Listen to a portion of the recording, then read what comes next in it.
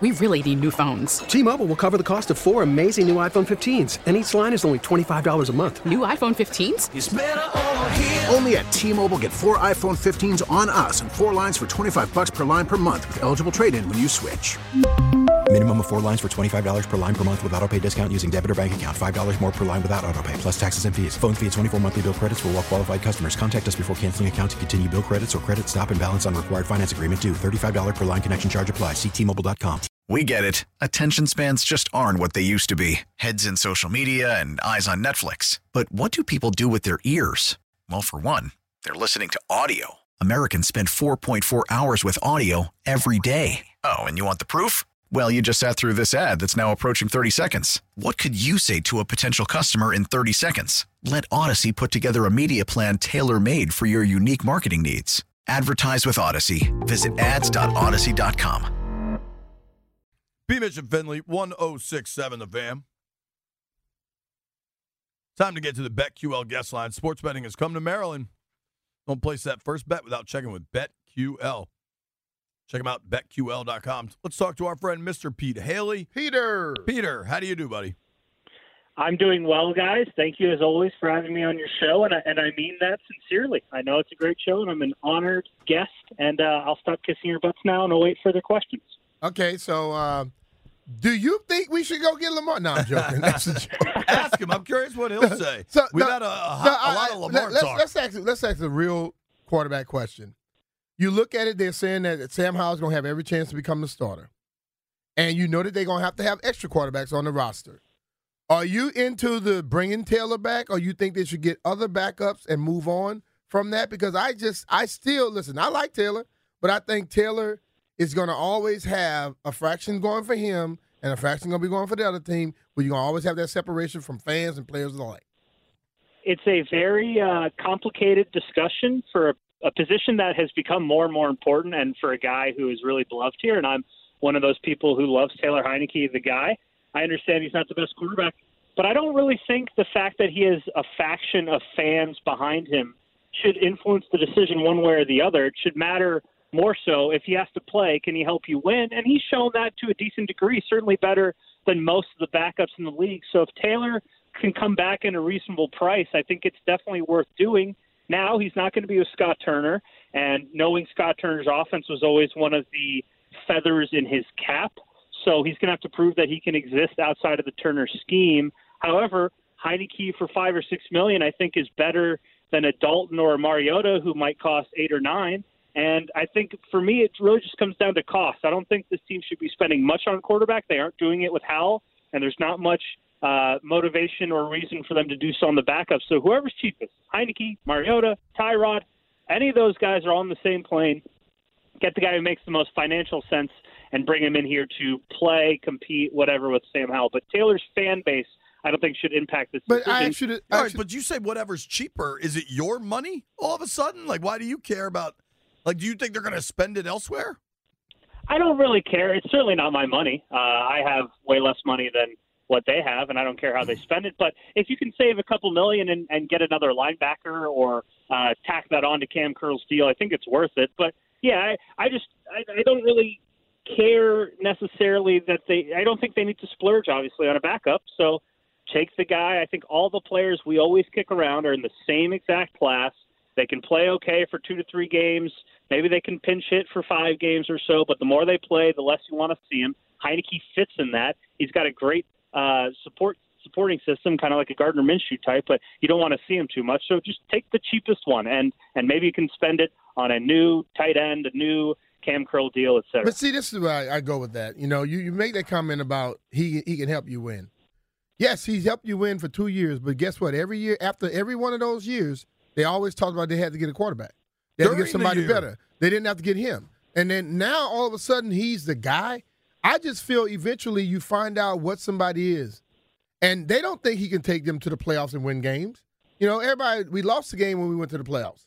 And people were going crazy over that. But ultimately, the coaching staff does not feel he's the guy to get you there. Why keep bringing him back? Why would you keep bringing that back? They're not bringing him back to be the guy. They're bringing him back to back up the guy that they hope they have in Sam Howell. They're not going to sign Heinicke and expect to win 10 games.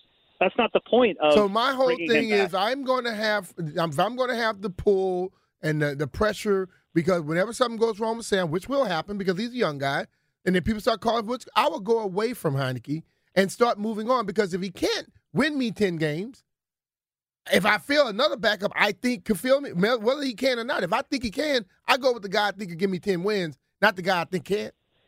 Well, I think if you did a list of backup quarterbacks, and maybe this can be your guys' segment for like the 1 o'clock hour, go through and rank the backups. That sounds not that fun, but it could be kind of compelling. I think Heinicke's in the top 5, so why wouldn't you want one of the better backup quarterbacks to play backup quarterback for your team? All right. Relax, go ahead. Relax. You're getting all fired up.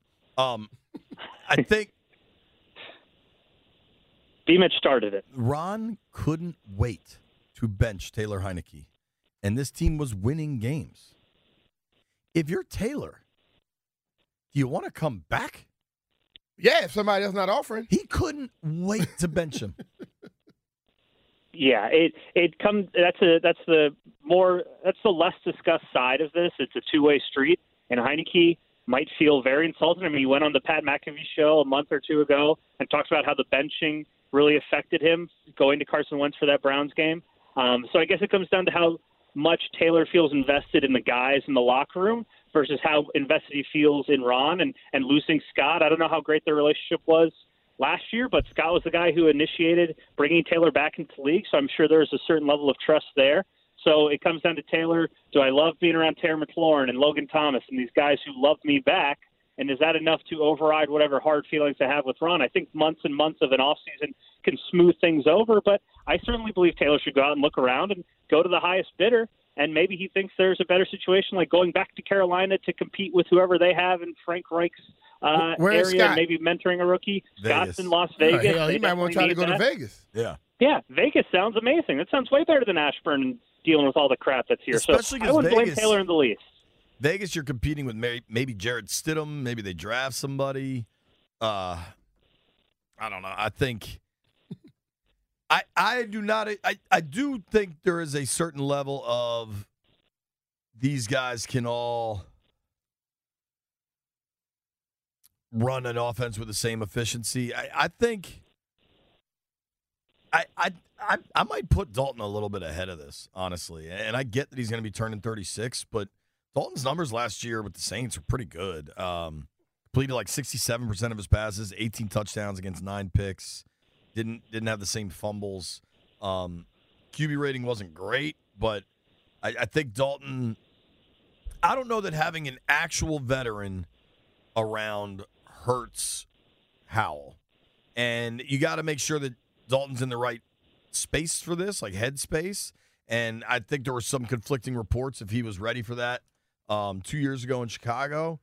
I don't know who the right guy is, but I think you'd like, if they're actually committed to this, and I believe they are, you'd like the right guy almost ahead of the right contract or player. And I don't know that. If it works out like that, that'll be the greatest thing could happen. You know what I mean? Like, I don't know who that guy is because of the actual veterans that appear to be on the market. Flacco, right? Like, you can't be bringing Joe Flacco in here. But maybe a dude like Jimmy G. I think they like Jimmy G a lot and would go after Jimmy G. I think that's a price tag question. But Andy Dalton cost $3 million last year. How much do you think he's going to cost this year? Like, I mean, to think that it's about money, I'm not sure it will be. I don't know, but if the entire focus is on Howell's development, I think the other guy has to be based on Howell's development. Yeah, and this would be very risky, especially for Ron, because you want that security blanket in case Howell really stinks, and then Ron goes into I need to preserve my job mode. But they're not going to be able to draft a quarterback in the first round, but maybe try a third or a fourth or a fifth rounder, and then you just kind of give Howell the first couple starts, see how it's going, and if he's ascending, great. And if not, then you have another young guy you can throw him in there and see what you got. You almost double your chances of finding at least a viable league average starter. It's not like you can, bank on finding the next Russell Wilson or Kirk Cousins in those middle rounds. And I don't think this is on the table at all, but just building a team in my shoes, I think it'd be a little bit interesting to see them just risk it on another rookie. You have two guys, and then maybe one of them proves to be okay, whether it's Howell or the other guy. But again, whoever they bring in, if you see more of him than Howell, then 2023 is a failure. Ron's gone, Bieniemy's not doing so hot, and we're all very angry and then looking at the top of the mock drafts for next year anyway. See, I'm looking at. I'm thinking a younger quarterback might be the case too. If they are so hell bent on Howell being the guy, okay, and if Howell was to build off of what he did in the game against Dallas, okay, but what if that other guy comes in and he's a lot better than what you think? So you got two guys at the top of their game pushing each other. I think you get a better team out of that. Yeah, I think that may be like a Charlie Casserly model. I've heard him say it, or sure other GMs think it. It's draft quarterbacks all the time, especially cheaper later ones. If they suck, see ya. If they're okay, then you can maybe trade him. He shows something in the preseason or in a couple spot starts. You trade him when he's on a cheap deal, and you can intrigue somebody else. And if he's better than okay, then look, you stumbled into a quarterback that you can build around, and you keep the cycle going. JP has long instilled that the most valuable thing in the NFL is a quarterback on a rookie deal, and you keep starting that timer over and over again. It could be pretty appealing. So maybe that's something for the next coach to consider. Again, I don't think Ron has the leeway to wait for two young guys to figure it out, so that will tick him towards a Dalton or a Tyrod, someone who he can just at least keep the ship afloat with. But Howell is definitely the priority, and I'm excited to see him, but I'm also not going to be shocked if this completely blows up, because he is a guy who has played in one game and who they didn't want to start at all until the game didn't matter at all at the end of the year last year. Who's the quarterback that left here and went to Philly? Was that Sudfeld? Sudfeld. And everybody thought how great he was till he got on the football field. And I think JB's right in that sense, where the young quarterback that comes in and show you a little bit, oh, bro, he's the next best thing, until he gets more than one game in a row. So let me read this. And I think at least Brian and I agree that Tom Brady is the greatest quarterback ever. Belichick was drafting a new quarterback every couple of years. Oh, yeah. To the point where it really pissed Tom off, and you saw the Garoppolo trade and various other players. But I talked with somebody at the Combine that was formerly in the Seahawks front office and has bounced around the league now, that throughout the Russ Wilson era, they were always still trying to get better at quarterback. And I couldn't help but notice this from Mike Garafolo this morning. Pete Carroll said the Seahawks are totally connected to the quarterbacks in this year's draft, especially since Seattle's in the rare spot of drafting number 5 overall. The Seahawks are usually pretty good. They don't draft that high. Mm-hmm. Geno Smith's new contract rewards him for his comeback season, but doesn't close the door on Seattle taking a quarterback high at all. They just paid Geno 3 years, $75 million, fully guaranteed $40 million of it. And they're still thinking about quarterback. Hell yeah, the Commanders should still be thinking about quarterback. Yeah. You should think about quarterback until you have Pat Mahomes. They gave Geno basically a 2-year, $40 million contract. Correct. Which is under market when it comes to a starting quarterback. So they're smart. They gave him more money. He's happy, but guess what? They're nowhere close to breaking the bank. Yeah, Brian will want to hit me over the head for the 50th time in my life when I say this, but the more I've covered the sport, I've come to realize draft in the trenches and then keep looking for that quarterback over and over again. All the other stuff you can find in free agency, find in the trade market, maybe get lucky, but stock up the offensive line so when guys get injured, your whole season doesn't go down the drain, and keep searching for that quarterback. Draft one in the 4th or 5th round every year who has an interesting tool, and maybe he clicks with your OC and he has a maturation process that really pans out. And sure, I'll keep reiterating. I hope that Ron's thinking about it. I don't know that he will, because I think he likes drafting seniors who are ready to play right away at various spots. Look at the draft class last year. I think that will be his focus. But sure, draft some dude out of Eastern Washington in the 6th round, and maybe he can become something. It can't hurt. All right, let's switch gears. Talking with Pete Hailey, Washington Football Talk podcast. Where are you at on the sales stuff? Where do you think the world is going? It's going towards sale. I mean, I'm a little tired of it, and I'm sure a lot of people are, just because of how it's not stalled, because I'm sure things are happening behind the scenes. We're getting tons of stories on both sides about how it's going towards this guy. Oh, wait, no, Dan's not going to do it. Okay, now Dan's in huge trouble. So it's been interesting to follow, but I'm ready for the conclusion. However, I will reiterate that people who maybe are in the same boat with me, that it's taken Dan 20 years to run this franchise into the ground, so having to wait a couple more months for it to come to an end is definitely worth it. I don't know if it will happen by the March meetings, because we're in March and those meetings are approaching rather rapidly. So maybe it's more in the summer, but I bet it happens before this team is on the field for training camp. And I think it's going to – I know JP thinks it's going to be Josh Harris, and JP is very well sourced and has talked to a lot of folks. I just think Jeff Bezos can't be ruled out, one, because of his giant, enormous pockets, and two, just because I think that makes the league pop a little bit more overall, and there might be some motivation from Goodell or other owners to get Bezos in there because it raises the price of that team and hence raises the price of all the other teams. So I think sale will happen before training camp, and I'm going to put my chips on Jeff Bezos bringing his wealth and his cachet to Washington. What if just getting all those guys together when this meeting come up, now they're all in the same room. They haven't all been in the same room just yet, as of late. They all get in the same room. Things may move a lot quicker than we think.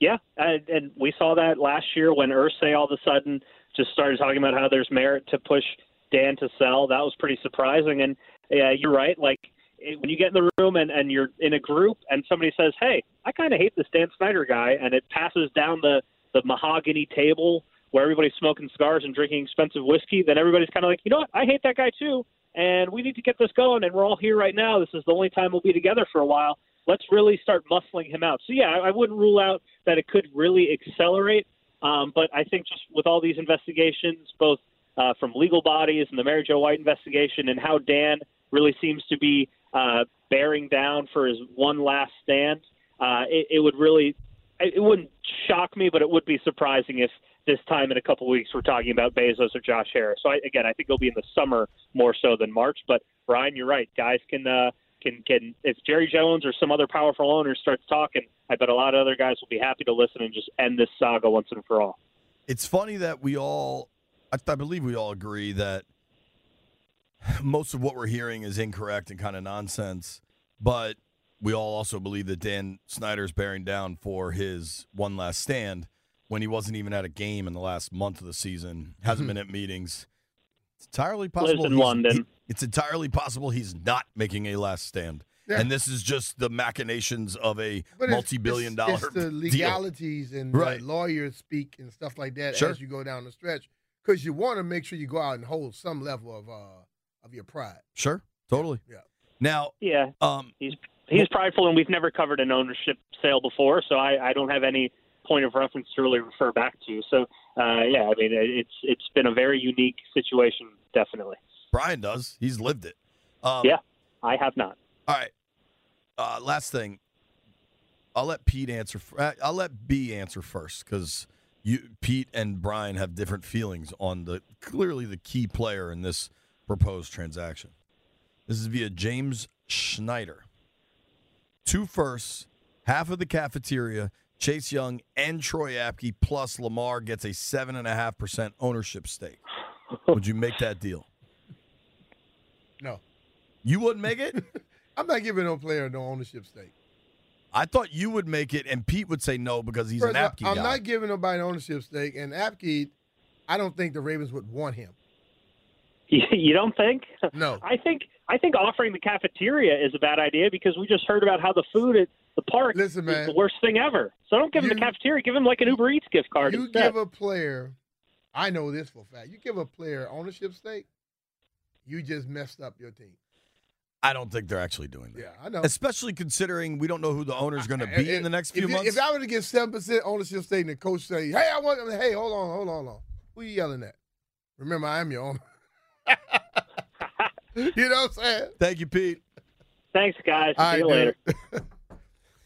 Now, before we give up any more ownership stakes, apparently there's a debate if Jeff Walker is the best driver among all the producers in the station. My contention, I think he might be the best getaway driver. If I was in a tight spot, I might lean on Jeff. Now's not the time, Jeff. We'll debate it. I'd also like to have a serious conversation about microwave etiquette in this building.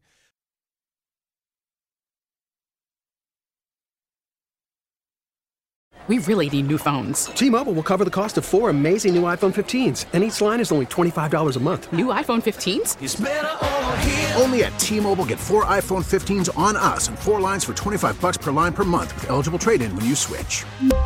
Minimum Minimum of 4 lines for $25 per line per month with auto pay discount using debit or bank account. $5 more per line without auto pay, plus taxes and fees. Phone fee at 24 monthly bill credits for well qualified customers. Contact us before canceling account to continue bill credits or credit stop and balance on required finance agreement due. $35 per line connection charge applies. See T-Mobile.com. We get it. Attention spans just aren't what they used to be. Heads in social media and eyes on Netflix. But what do people do with their ears? Well, for one, they're listening to audio. Americans spend 4.4 hours with audio every day. Oh, and you want the proof? Well, you just sat through this ad that's now approaching 30 seconds. What could you say to a potential customer in 30 seconds? Let Odyssey put together a media plan tailor-made for your unique marketing needs. Advertise with Odyssey. Visit ads.odyssey.com.